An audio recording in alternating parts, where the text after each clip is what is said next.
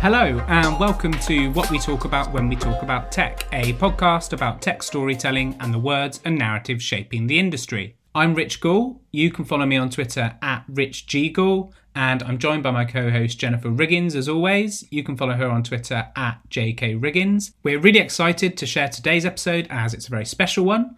It's our first with two guests and more importantly two very special guests who have been extremely influential in the industry. Anyone working in APIs will likely know them, and if you don't, you're in for a very special treat as they've got so many great insights and perspectives on the tech industry and the role that stories play in it.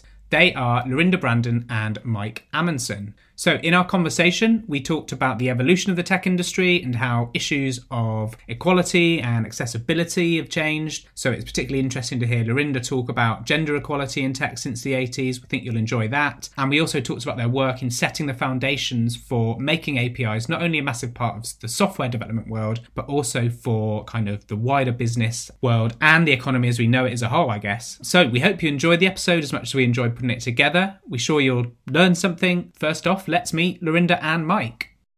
Thanks, guys, for joining us. We're glad to be here. So, like I said, the best place to start is for you to just introduce who you are and what you're doing at the moment. So I'm Lorinda Brandon.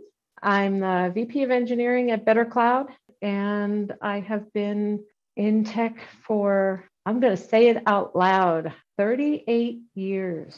I have been in tech. So been around the block a few times. How long I've been alive? Almost. No, lady. We're not doing that. This is great. I started in tech when I was 8. There you go. That's awesome. No, but that's great. That's something to be proud of, your experience. Not shy about that.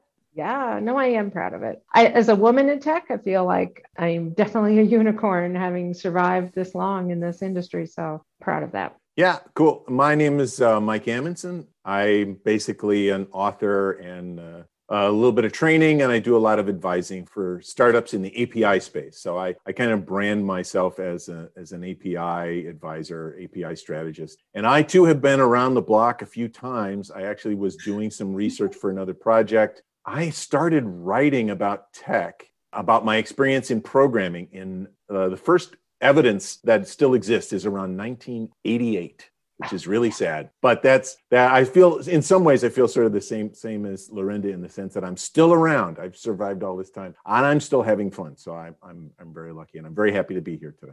Cool.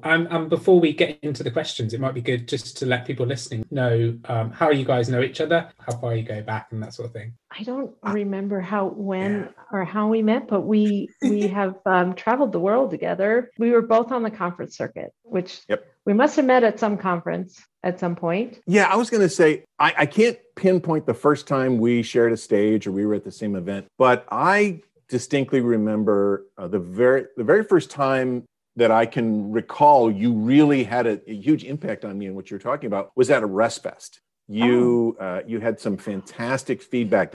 So for listeners, ResFest was this event where the line was everybody talks and everyone listens. It was a very small group, 35 some odd people that spend a weekend in the Carolinas, and we just talk about tech. And I remember that's when you really made an impression on me. And we'd probably met before that, but I don't know if you remember much about that event, but that was really the time that I recall. Yeah, I do. So that it was an interesting, was I the only woman? I think Shelby was there too. So I think there were two of us, and there was some ongoing conversations about women in tech and misogyny in tech and this push for women or little girls really, to embrace STEM. And I had done a talk at Glue about this very thing, about all the mixed messages we have, where we tell everybody, oh, the tech industry is misogynist and it's, tech bros and is like all this stuff. Women, you really should join tech. We need more women in tech. And it was like this sort of mixed message of it sucks here, but you should all come. And so I was telling Mike about that talk on a break because it was just relevant to some of the side conversations that were going on. And he was like, you should just do that talk here now. And so I dug around in my random slide decks to try to find it and kind of walked everybody through it. So yeah, I remember that. I wonder if part of it is your niche of tech, because I said to Rich that honestly, 7-8 years ago when I started going to API Days events, or what is time? I don't know how many years really. Sometimes you were, Lorinda, the only other female there, or the only other female that was speaking or moderating or whatever. And I don't know how much has changed. Do you think that much has changed or not, or especially in the last few years? So I don't think it's changed. I think it's gotten worse, if anything. I think, so when we say tech, it is, like you said, there are niches of tech. I used to go to a lot of testing conferences, and that has a fair number of women because that is a part of tech that has a higher percentage of females who are drawn to it. Engineering in particular, coding events. Yeah. I have been, so my first API craft, I was the only woman. And so, yeah, definitely have been one or one of 5 at some of these conferences. And it can be awkward, like I can remember, I bless their hearts at API Craft. The first time I went, I was the only woman and they were so excited that a woman was coming and they got me my own t-shirt. And I was like, oh, that's so sweet. They got one. I went up to how you register at conferences. I went up to the table and I was like, here I am. And they had piles of male t-shirts and they had one V-neck women's t-shirt off to the side. And when I came up and they knew who I was, they were like, oh, Lorinda's here. Here's your t-shirt. And so it wasn't like identified differently. It was just they had an actual women's cut t-shirt. They had an actual women's cut t-shirt. You didn't have to wear a men's small or ordered a female, a women's t-shirt, which I thought was so sweet.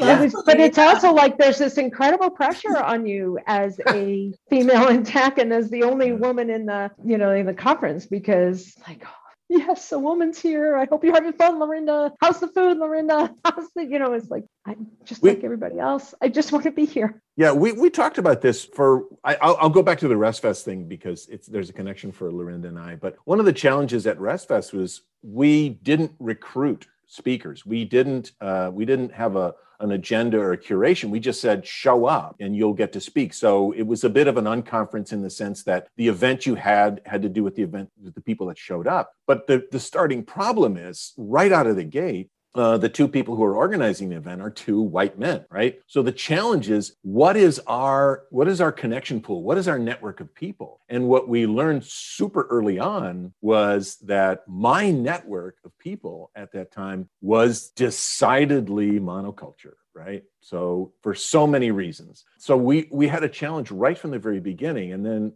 you sort of get this awareness. I think, Lorinda, you might have even helped us in the beginning. We were trying to do these elements that said, well, let's have scholarships for unrepresented, or scholarships for women, or scholarships for students, or something like that, in the attempt of trying to do some artificial selection process. What we learned in all of that is what you really need to do is change your tone, change your culture, change your community, even the way we talked about the event, in order to widen our community. So I think I'm really interested in Lorinda's point of view on what's changed or not changed. And I know it may or may not be better or worse, but has it changed in any way? I sort of recognize phases where we're sort of blissfully ignorant. We're ignorant of the abuse. We're ignorant of the things that we don't see. Then suddenly we see them, and then there are these sort of Herculean efforts or these performative activities to try to change what we see. But those things don't always last. So I wonder if have you seen any kind of cycle or pattern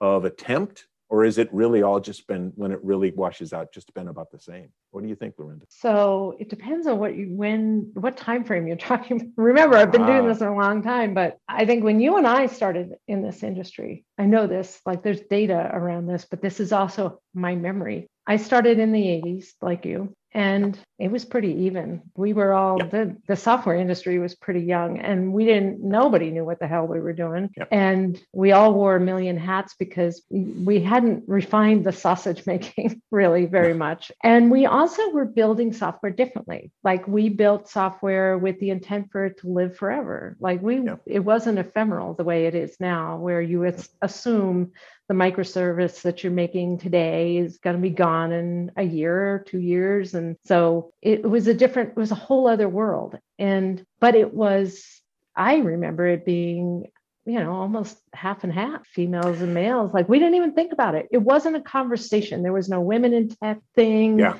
There was none of that. Like, we were just a bunch of people trying to figure out how to make software. And I didn't even really notice. I was so busy just doing the work that I didn't really even notice that the numbers were declining until it got to the point where you are the only woman in the room.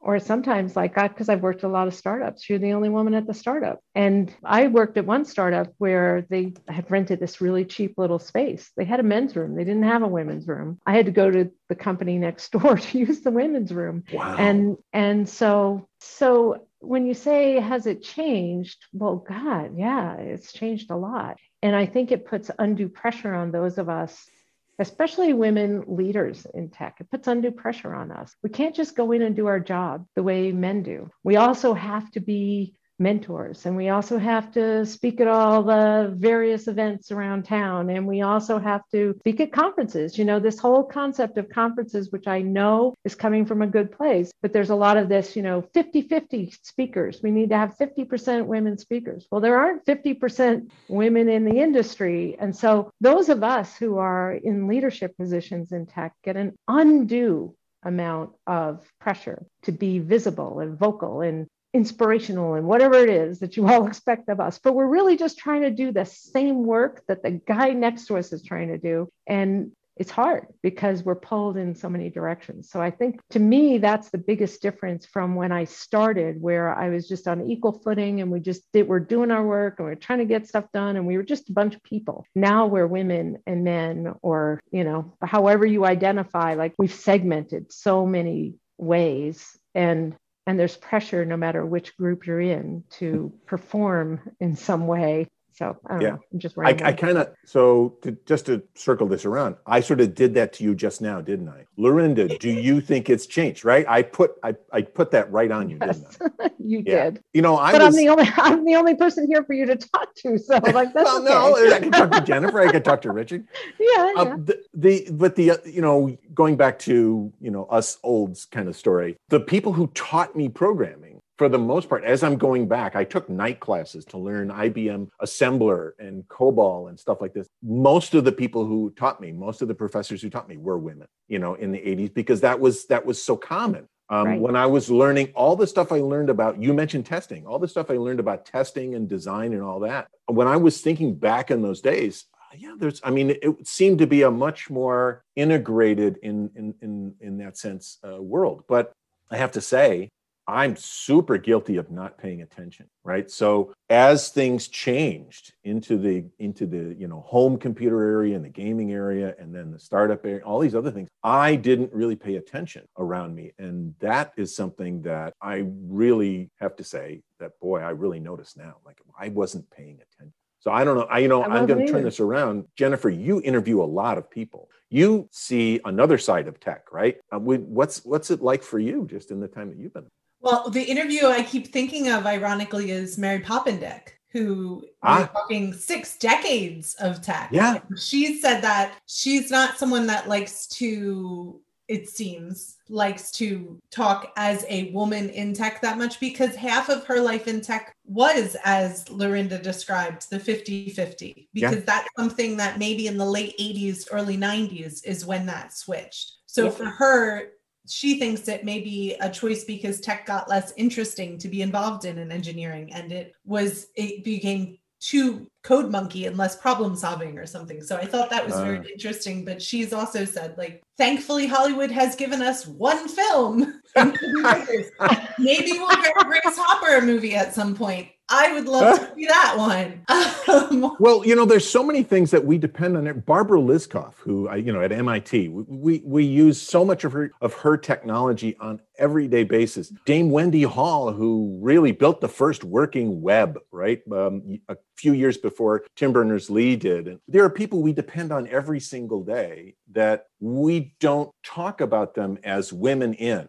Right? We just say, well, I'm using Liskov lists. I'm using a laptop. I'm working on the web. So there's a lot of this. I think it kind of may flip around. Like you're a woman in, you're a binary in, you're a whatever in, and then for a while, then we stop talking about it. But then I think we start talking about it again. So I don't really know. And all I know is that it's definitely a bigger thing to talk about now than it was 10 or 15 years ago. And I don't know if that's good or bad. I think what it comes down to is there are numbers that prove that having a diverse team makes it better, because it comes down to tech is now inherently personal. That's what's changed. The tech has changed, that it's in our bodies, it's in our pockets, in our homes. For people that listen to podcasts, I say this all the time because it's creepy. Tech is creepy and it's in our lives. So it's become more urgent that we need to consider everyone, because we don't know, especially with AI,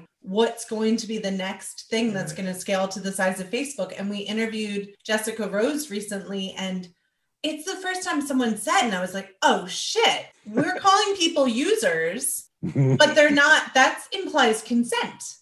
And when we're talking about, I learned from Coded Bias, which I highly recommend on Netflix because it talks to everyone, which is awesome. 6 million CCTV cameras in the UK. Yeah. We're not consenting to that. We're existing to that. And decisions are being made on behalf of people. So it has to come down to, we need that diversity because it will lead to abuse. It will lead to misuse, to harming people, whether we have intended use cases or not. So I think that is the story, mixed with that tech is toxic for a lot of people marginalized by the tech community. So and you can't get that diversity on teams because they leave. But I think that's oh, sorry, go Mike. Go ahead. You go ahead, Lorinda. You go ahead. I was going to say, I think the toxicity is a bit circular, right? I think that the more we talk about how toxic it is, the more we make it toxic. But in my opinion, this is a very controversial thing to say, I think. But I think, I feel for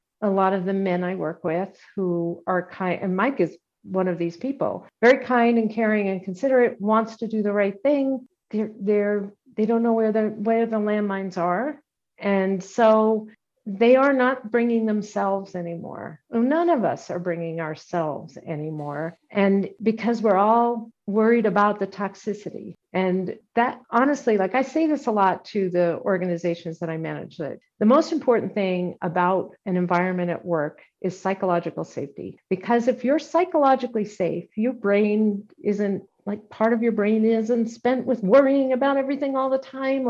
You can think about how to solve the problems that are in front of you because you're not worried about all the other things. And I think in our effort to make environments safe, we also often misstep and make them more unsafe because we're all so afraid of just being people with each other. And we've forgotten how to just hear with forgiveness, right? And hear with patience. And I think this is part of what I think is the problem with why we don't have as many women. I mean, I can't speak to other demographics. I can only speak to my own experience, right? Which is being a female in tech. But I think that the more we talk about, and this is part of what the talk that Mike was referring to earlier, part of what I talk about in that talk is the more we talk about how toxic it is, the more toxic it is, right? Because then women feel like, nah, I don't want to go. And they're listening. They're listening for that accusation or condescension. And I think everybody's trying to be so careful that we can't get our freaking work done. We got code to build, right? I definitely, that resonates with me. And we talked about this, when you were first talking about it. I think one of the things that's happened from my point of view is a lot of this has to do with perception or improving or changing my point of view or my perception from me. I'm just talking about me now. One of the things that I've discovered, I think, over the years, you're talking, Jennifer, about the idea of cameras, video cameras, and AI and all these other things. One of the things is we're getting more and more inputs, more and more data, more and more information. And one of the things that happens is we can tell a story with that data just about any way we want. I think Edward Tufte had the line, if you torture big data long enough, it'll tell you exactly what you want to know. And I think there's a lot of this going on in tech in general. And I think this kind of flows to Lorinda's, by talking about how toxic it is, it becomes more toxic. And that's the story we start to tell. When we tell the stories of people and tell the stories of accomplishment, and we tell the stories of experiment, and we tell the stories of exploration and discovery, that resonates with people. Right. Now we can tell that story as a struggle, as a heroic struggle, an epic battle, or we can tell that story as a story of discovery and wonderment, right? And how we choose to tell these stories is super, super important. And I think this is one of the things that happened to me was I realized that the way I tell a story, the points that I pick along the trail attract a different audience. I can tell a story differently, and I resonate with a different group of people. Now, suddenly, I have the ability to pay attention to who is listening. Wow, I can pay attention to the people who are listening to me. I'm so much of a talker, as you can tell from all this nonsense, that I sometimes forget to pay attention to who is listening. And I think that's a big part of it. And I think this falls to this notion of making sure that I don't tell a toxic story. Even if I'm preaching, I don't have to tell a toxic story. I can tell a positive story. And I think that's a thing that I have become much more aware of. I don't know if that rings true with anybody here. That's worked for me. Yeah. One thing you spoke about is about audience. And since I know y'all from the API community, I also am known for saying never use the word API, application programming interface, because it sounds overwhelming to those of us Luddites out there. How has storytelling become part of the API community? How has bridging that divide between the business and the extremely technical now, once we're getting into APIs infrastructure, happened? Wow, that's a big question. What I love about what's happened with the API world, I hate to call it the API industry, but the API world in the last, Mike, how long have we been babbling about this? Like 10 years, I guess? Yes, at least, yeah. We used to get on stage and say, let me tell you about this thing called APIs. And let me explain why you should care. And then you get into, you definitely have the people who go deep into they immediately start talking about HTTP and, various protocols and description formats. And what people forget or originally in our early days would forget to talk about is, you use an API every day, every day. You do, your mother does, your grandfather does, your little niece and nephews do. Literally, we are all interacting with APIs all the time. And what I think is really fun about the stories we tell now versus the stories we told then is then we would tell stories from a technical perspective. Here's how you build them. Here's how you design them. Here's why you should think about adding an endpoint to that feature you just built so that you can expose it to, another development team inside your organization. We had different conversations. The stories we told them were different. Now we're telling stories about, you're looking for a restaurant and you want to look at all the reviews. Then you want to look at a map. Then you want to actually make a reservation. You have just used a dozen APIs. And so this isn't hidden tech. It's not secret, complicated tech. It's your everyday life. This is literally everyday software, and it powers everything on your smartphone. And so now we tell stories that are much more, I think, democratized. It's there for everybody. And I think when you tell the stories that way, everybody gets it. I remember having to explain to my 83-year-old mother what I do for a living. And that's what I said to her. I said, you know how you posted a picture to Facebook this morning? She's like, yeah. I said, you were using an API. You literally do that all the time. And so that, to me, I love the fact that our stories have become so real and so personal and so visceral and so everyday, and everybody can grok it. And we're not telling the stories from just a pure tech implementation perspective. So it's gone from technical stories to user stories. Yeah, to everyday stories. Yeah, right? Yeah. I think one of the One of the things that happened to me, and this was about the time that Lorinda and I first met, was I remember having discussions with a few other people. Lorinda's Kin Lane. It was a few other people saying, I'm just so frustrated. I'm talking about all this technical jargon, and I'm not sure that I'm getting through, and I'm not sure that it's making a difference. And I think I'm getting lost. And I think it was Kin. Other people started saying, just start telling stories. We started thinking about the way the brain works and the way stories are important. And I literally just kind of like threw everything away. I'd been working in the industry for more than 10 years and sort of had this whole idea about what I was doing. I basically threw it out and started thinking about, well, what about stories? I mean, I was reading Joseph Campbell and storytelling and all these other brain things, trying to figure out how do we make connections, and started actually just inventing stories. Actually, at one event, I think it might have been at Glue, I told a fairy tale. I literally invented a fairy tale that occasionally had a slide about tech in it. And I think I didn't get invited back to the conference for like 2 or 3 years.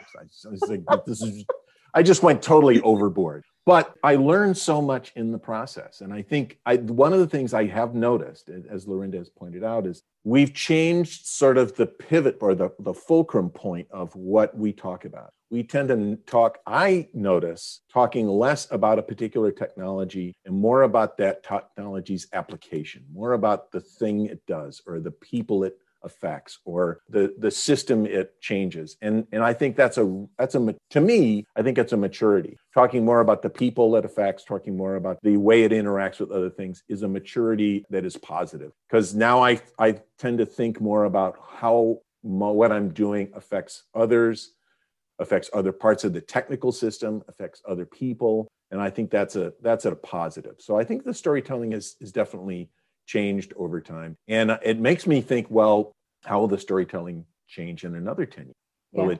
Will it revert? Is it cyclical, or is there another horizon? I mean, I'm very curious about that right now. Robots will tell the stories. Oh God. But I do think that, like, I just want to, yes, I agree with you, it's maturity, but I also think we told the stories that were important at the time. We still are, right? So when we were telling, when this API world was brand new and there were lots of companies that didn't have APIs, right? And that's very rare now that there isn't, some level of API work being done. But there were lots of people who weren't doing it and didn't know why they should do it. And so we told the stories we needed to tell to convince the tech industry to move in that direction. Now that that's happened, we tell the stories we need to tell to get the business people to understand the power that having these APIs can give you. It's not just making money. It's tech for good, right? And and it expands your world. I can think of nothing. And we've already established, I've been doing this a damn long time. I can think of nothing that has happened that is more powerful in the software industry than the adoption of APIs. Nothing that has opened up software, made it faster, made it easier, made partnerships easier, made it more democratized so that every developer can build something using an API. Nothing has changed or been so powerful, I think, as that.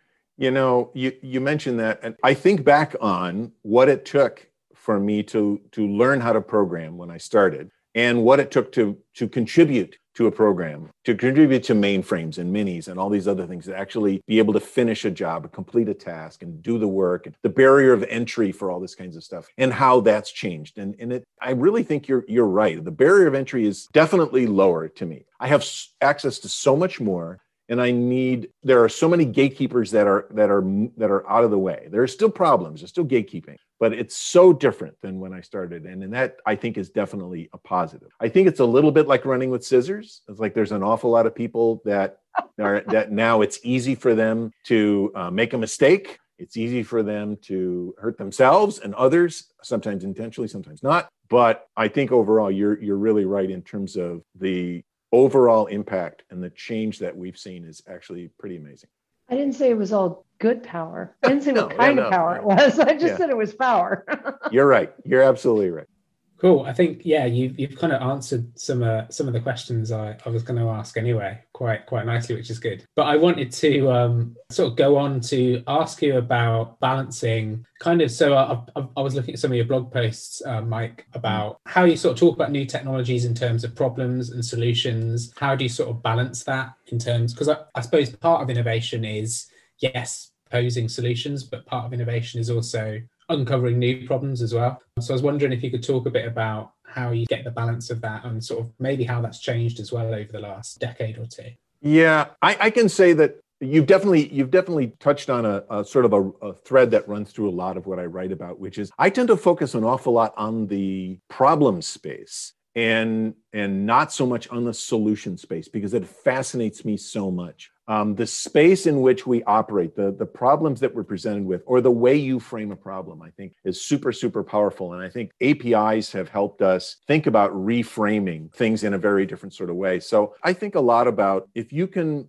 frame the problem in a new way, if you can create a space where people can explore their own problems, you're actually creating some very powerful solutions. I often use the phrase, a lot of what I work on is creating a space where people can solve problems I've never thought of, and they're people I've never met.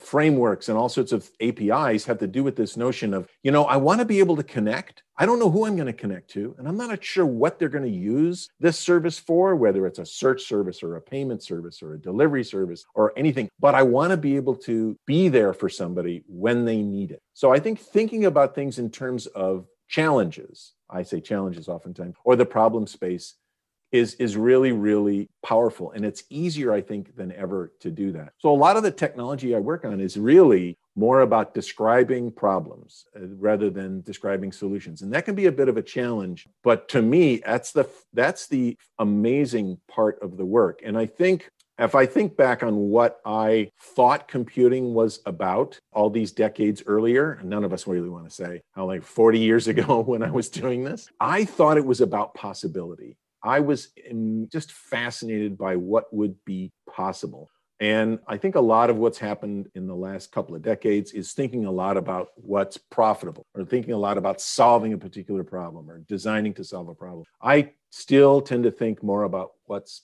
possible. And often I find people tell me, nobody's going to want to do that. Why do you think about it that way? That usually tells me I'm onto some fun stuff. So I continue to think about it as possibility more than anything else. Yeah, I think one of my favorite things, and happily every company I've worked for in the last many years has had this kind of framework, is innovation weeks or innovation sprints, where like you just release the Kraken, right? Just tell all the developers you are no longer beholden to your backlog or your product manager. Like, go, be free, spend the week doing whatever makes you happy, or spend the next sprint. It depends on how long you want to allocate time. But watching what people come back with, as you said, Mike, it's like the possibilities are endless. And certainly we have a million problem statements that we all carry around in our heads, and having the freedom to figure out how to solve them is really great. And it does release you from that building profitable things all the time. Yeah, I tend to ask questions a lot. I ask, what if?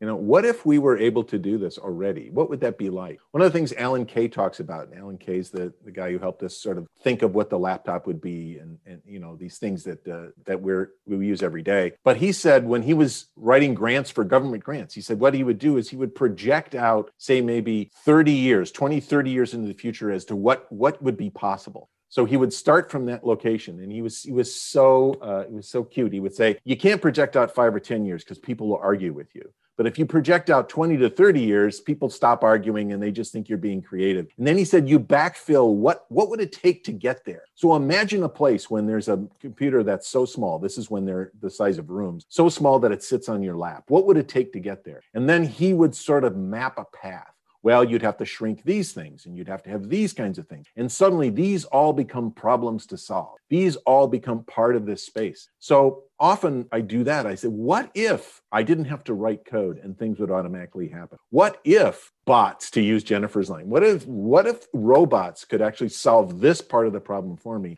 freeing us up to just think about the creative part. What if these could happen in real time? So you just sort of think about those things and then see how far along you can get with the current things. Often we have so much technology at our disposal. If we just rearrange the Legos in a certain way, we would actually be really close to that solution. So I think that's easier than ever, to lean on Lorinda's comment, easier than ever now. Before, we have more Legos at our disposal than I think we've ever had. I have to just tell a related story. So if you're ever thinking, anybody who's listening to this, if you're ever thinking about going on the conference circuit, here's the fun part about the conference circuit. You're reminding me, Mike, of the night after we'd all done our talks, and I don't even remember what city we were in, to be really honest. I don't even know what conference this was, but I remember sitting in a restaurant till late, maybe early in the morning with you and Ken and a couple of other people, and we were designing autonomous truck routes to deliver goods faster to rural areas. Like, how do we get food to food deserts? And we were designing this entire, we literally don't know anything about the trucking industry, but we were all designing this thing that would be totally based on APIs, and it would use autonomous trucks to deliver things and meet up with other trucks along the way. Anyway, it was one of those what ifs. I think we've spent hours. This is how people unwind after the pressure of conferences, hours over wine, coming up with and then we could do this, and just designing random systems. But the whole time you were talking, I was remembering that night and how it didn't seem ludicrous until you look back on it and you go, what do we know about the trucking industry? What are we talking about? I try not to in cases like this, I try not to let reality intrude. Exactly. Just it's what I love about you. That's my brand right there. So when I described you both to Rich, I described you as the kind of the godparents of the API community with Kin, of course, with Kin Lane. Yeah. You could put Martin Fowler in there as a impetus and a describer, but not someone you see on the circuits ever really anymore and things like that. But you three have a very specific role in this building this future of APIs and explaining what the hell it is to us others. And it's just very interesting because you have so much in common, the two of you. We'll just focus on you two right now. But you do very different jobs. And both of your jobs are API storytellers. They're just very different. Mike, you're basically, I would call you a consultant in the API space. And then Lorinda, you are a VP of engineering. How did you both end up in these paths? Because you both have very similar interests, very similar, at least on the storytelling side, capability of accessibility of the story of APIs. How did you get where you are? I'll answer because it's a really short answer. It says right in my employee file, does not work and play well with others. I have such a challenge in groups that it's best for me to work, as you mentioned, as this sort of outside, as this strategist, as this external force, as this disruptor. I'm the grit of sand in the oyster that will create the pearl, maybe. But the work, the actual real work, I'm not so good at. And that's my story. That's how I ended up, I think, being where I am. It's just not good for me to be in a large group. I cause too much trouble. I don't know what Lorinda wants to say, but that's me.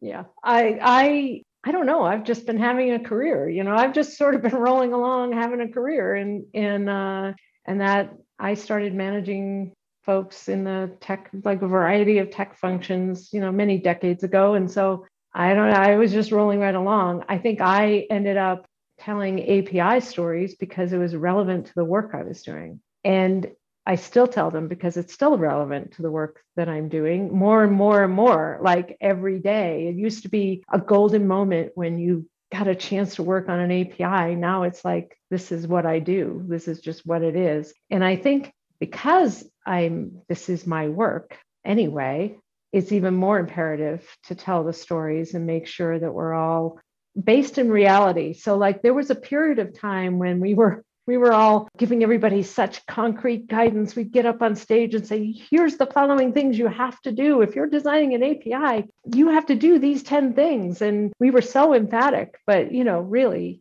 those 10 things don't get done in most companies. And so there's a reality to it. And I think I've shifted as APIs have become more adopted and more commonplace. I've shifted my storytelling to be much more reality based and say, I know this thing doesn't get prioritized on your backlog. I know that. So let's talk about what you can do and how we can accomplish things in a reality base. I think I've changed my storytelling to adapt to what I live and breathe every day. But for me, if I weren't living and breathing it every day, I'm not sure I could tell relevant stories. Just a really quick sort of question on that, and kind of for both of you, like when this sort of community was taking shape, did you sort of have a sense of how ubiquitous it would become? Did you know that it had to kind of become ubiquitous, or do you think a lot of things have had to fall in place for that to happen?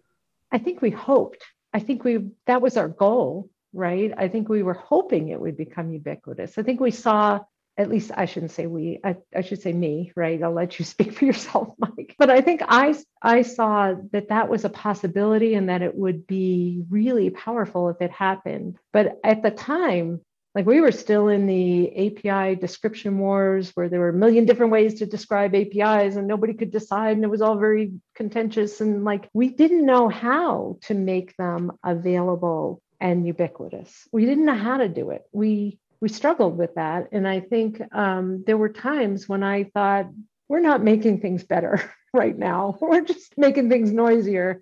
And so I think, and we have said this to each other, those of us who've been doing this for a long time, we have sat down and said, it's pretty amazing. Look what's happened. I remember having that conversation with Ken where we were like, there was a moment where you go, what do we do now? Do people still need us to say these words? Are we still, or have we done the thing? And I have, I don't get up on stage as often anymore because I feel like we shoved something forward and it went, and now it's going. And now there are other people who are leading the way and having strong voices and doing the things. And it's really rewarding to know we were at the early stages of this. But so Rich, there's a really long way to answer your question. I think we hoped it would happen. I'm not surprised that it really did happen because I think we all saw the possibilities. So it's really rewarding that it has taken off. And I'm incredibly flattered that Jennifer thinks I'm one of the godparents of this industry, because I feel like I've just been sort of wandering aimlessly around. I like these people. So if they're going to a conference, I'm going to it, but I'm happy to think that I was part of that. It's not just of the industry, it's of the community too. Y'all care. And that is different. The API community feels like a special niche. Just like tech writers community, the API documentation writers community also feels like a special niche that really care for each other. So it's cool to see. And that comes from the founders of it. Yeah, I have to say, I agree with Lorinda completely in that, there was a lot of hope in this involved. I have this sort of thing in my head about inevitability. We are going to make this easier. It is inevitable that more people want to be able to use technology, want to be able to connect to things, want to make it easier, and that barrier will need to be lower. So I tend to think of it as not so much about if, but when and how. And that's sort of what's always driven me. We are going to be using lots more APIs. They may not look the way I think they should look. They may not act the way I think they're going to act. We may not take the same journey that I imagine, but we're going to be there. This is a march that's inevitable. So I tend to think of these things when I think back about 10 years ago, my frustration when I was talking about how I'm getting bogged down and I'm not doing this right, my frustration was born mostly out of, I think I'm missing the plot. I think I'm not connecting. I think I'm not seeing what's going on. And I think I'm not successful at helping people take a step or get to the next step. I also think very much the way Lorinda was talking about, I never thought about, well, I want to be a godfather. I want to be a guru. I never thought about it in that way. Sure, I'm a ham. I'm a clown. I do this kind of stuff. So some of this is inevitable, but that wasn't conscious. What was conscious was, how can I drag people along? How can I get someone else excited? How can I get others to do this? And I definitely notice that we're getting closer to some of the things I imagined, and we're getting there in ways I never thought. So that is very encouraging to me, because that means there are other very creative people solving problems I imagine would need to be solved, and they're doing it in, so many different ways that's very, very encouraging and rewarding. It's a little bit, it sounds odd to be talking about it this way, but it's a little bit like, I can go onto my rocking chair on the porch and I can watch the parade and I can say, yeah, it's good to see you, blah, blah, blah. I'm the veteran, of something. But I do feel in the sense that there are so many aspects of tech, whether it's APIs or just connection in general, or AI or ML or whatever it is. There's so many aspects of tech that have progressed, have changed, and I'm happy to have, been able to see part of that change and notice it. And I'm so happy that there are other people who are excited enough to keep, working at it. So that's kind of my version of that story. I really think we gave it all a shove, but Yeah. it's doing its own thing, which is great. Absolutely. Things work out, but not always as I planned. For the sort of final sort of section of the episode, I wanted to talk a little bit more about like content and the information ecosystem. So Mike, you're an author, and I kind of wanted to go back to what we were talking about earlier with problems and solutions. And I wanted to ask you what you sort of think the value of books is in this kind of very digital environment. I sort of wonder, as you were sort of talking about problems, if books are a kind of good place to pose problems rather than sort of offer solutions. I just wanted to kind of get your take on that. Yeah. So I've got a couple of challenges. I am a book person. I think in terms of these long stories and drawn out challenges and problems and laying it out and then working the details and getting to somewhere. And I'm finding it really challenging. A lot of the people that I talk with, a lot of the people who I would think are the audience that I'm trying to reach, are not such book people as I am, right? So I have challenges trying to figure out how best to frame what I'm doing. I'm sort of an incorrigible author, inveterate author. I don't know how you would really say it. I just keep doing it over and over again.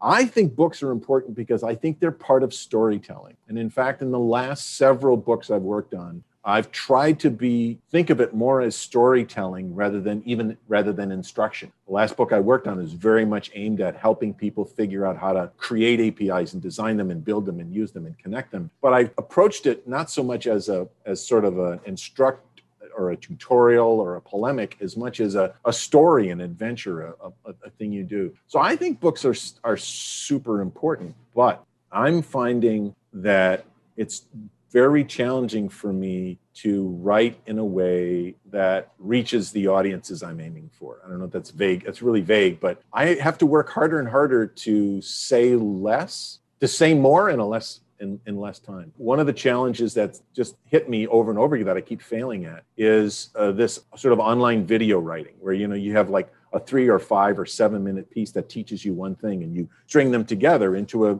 really positive experience. I can't do that. I stink at that. I've failed at that a couple of times. And that's a bother to me because I think I could reach a different audience if I was better at that, but I can't. So I continue to think that books are super important, and recently have been focusing more and more on general problem space, general challenges, rather than specific solutions. The first books I wrote were very, very specific. Database programming with VB4, it was a very, very direct line. But that was a long time ago. That was 20 years ago. And now I talk about things. The book I'm working on is RESTful Web Microservices. If I could throw blockchain in, I would. It's a buzz pile, right? So it's just super what does that mean? But it's an opportunity to talk about a lot of things. So I think books are important, but they're just one of a stream for me. Do your customers or your clients, your enterprise clients, are they okay with that you bring more problems than answers? That's a really good question. In general, the short answer is yes, they're okay with it. The long answer is not always. But it turns out, because I've focused on recognizing challenges and problems and documenting them in ways, it turns out when I helicopter into a customer, like if I show up at a customer that I've never seen before, often I recognize things. Oh, you have this problem, you have this challenge, you have these sets of things that you're trying to pull off. And I can offer a sort of a reference point. I say, well, this company solved it this way and that company solved it that way. A lot of times I say what my real job is to actually recognize what's already happened and connect pieces, bring these pieces together. So I think in a lot of ways, it turns out my ability or my proclivity for paying attention to challenges and problems has turned out to be pretty handy. Lorinda, I kind of wanted to throw the sort of similar question to you, but more in the context of, I guess, sort of leading teams and helping teams sort of evolve and adapt to new situations. Like, how do you sort of help them evolve, I guess, around the needs of what the organization is or what kind of challenges you have technically? Like, how does that sort of happen? Do you like to kind of set an agenda for them? Do you sort of support them with the kind of resources? Like, how do you go about that? So I'm definitely like opinionated about how organizations should be shaped and how we should design software and engineering rigor and that kind of stuff. But I don't think it's effective to come in and say, here's what we're going to do, right? So the way I like to lead is to guide people. And so I spend a lot of time listening first. So I'm, whenever I join a new org or take on a new org, I spend a lot of time listening. I tend to be one of those people that people like to talk to. So sometimes I'm in listen mode all day. It can be very exhausting. But I also like to just kind of guide people into thinking the situation through. So to Mike's point, a lot of the work is pointing out the problem statement. Hey, here's an area where we're not being very efficient, or where the organization design isn't really working. Let's talk about that. So here's what I observe.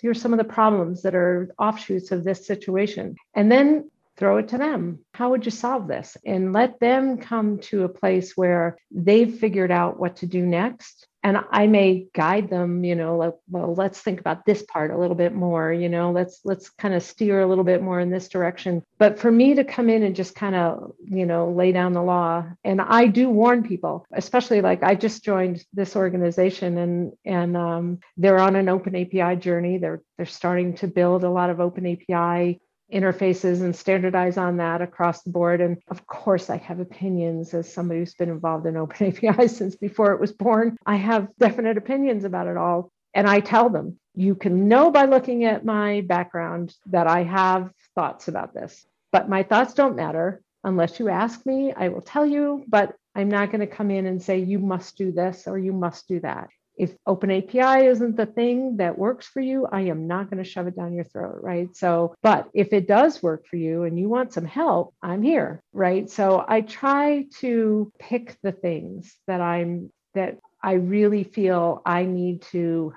be forceful about. And then there are other things that I like to let an organization find its way. I mostly am like pointing, I'm like you're on a trail and you see the little brown signs that say, this way is 5 miles, that way is a quarter mile. Like I'm that person. So I'm just sort of generally pointing in directions going, we can take this route if you want. It's 5 miles uphill, or we can take this route. So I try to be a little gentle about some of what I do from an organization standpoint, because I really want the people who have to, I say this to my teams all the time, you do this every single day. I don't. I'm looking for outcomes, but you're the ones who have to actually wake up in the morning and do this work. So you should figure out how it works for you, knowing what the outcome is we're trying to get to. And so I try not to like dictate ways for them to work that I'm not going to do myself. I'm sort of conscious of time and I don't want to take up too much more of your time, but a good place to kind of end the episode would be just to kind of get you guys to talk a little bit about kind of what you're like excited for over the next 12 months or so, like anything you're working on, anything that's inspiring or exciting you really. Yeah. Well, I will, what's really on top of mind right now for me is I'm thinking about sort of the next step in this sort of API story that we've been talking about. Lorinda and I have been talking about, when we started, you explained to people what an API was. Now it seems that people have lots of APIs. What's really exciting me right now and what I'll be focusing on for the next year or so is making connecting APIs easier, making using an API that you haven't created easier and safer and more efficient and maybe even more profitable. There was a concept in the 80s called other people's money, like how you could make money with other people's money. You would get them to invest and then you would turn that into something. That became, the way Silicon Valley works. I want to talk about other people's APIs. Like, how can I learn from other people? How can I enlist other APIs and do it in this sort of super efficient and effective way? So I think that's the next, I mentioned this inevitability. I think it's inevitable that will change the way we think about things like orchestration and connections and workflow. So I'm very excited to be focusing on the next big revolution in APIs are not just using yours, but using everybody else's and doing it successfully. So that's what I'll be working on for the next year or so. I'm excited about what Mike just said, because I think I'm going to invite him to come talk to my engineering teams. So, like I said, I just joined BetterCloud, and I'm actually really excited because I have a really great engineering team.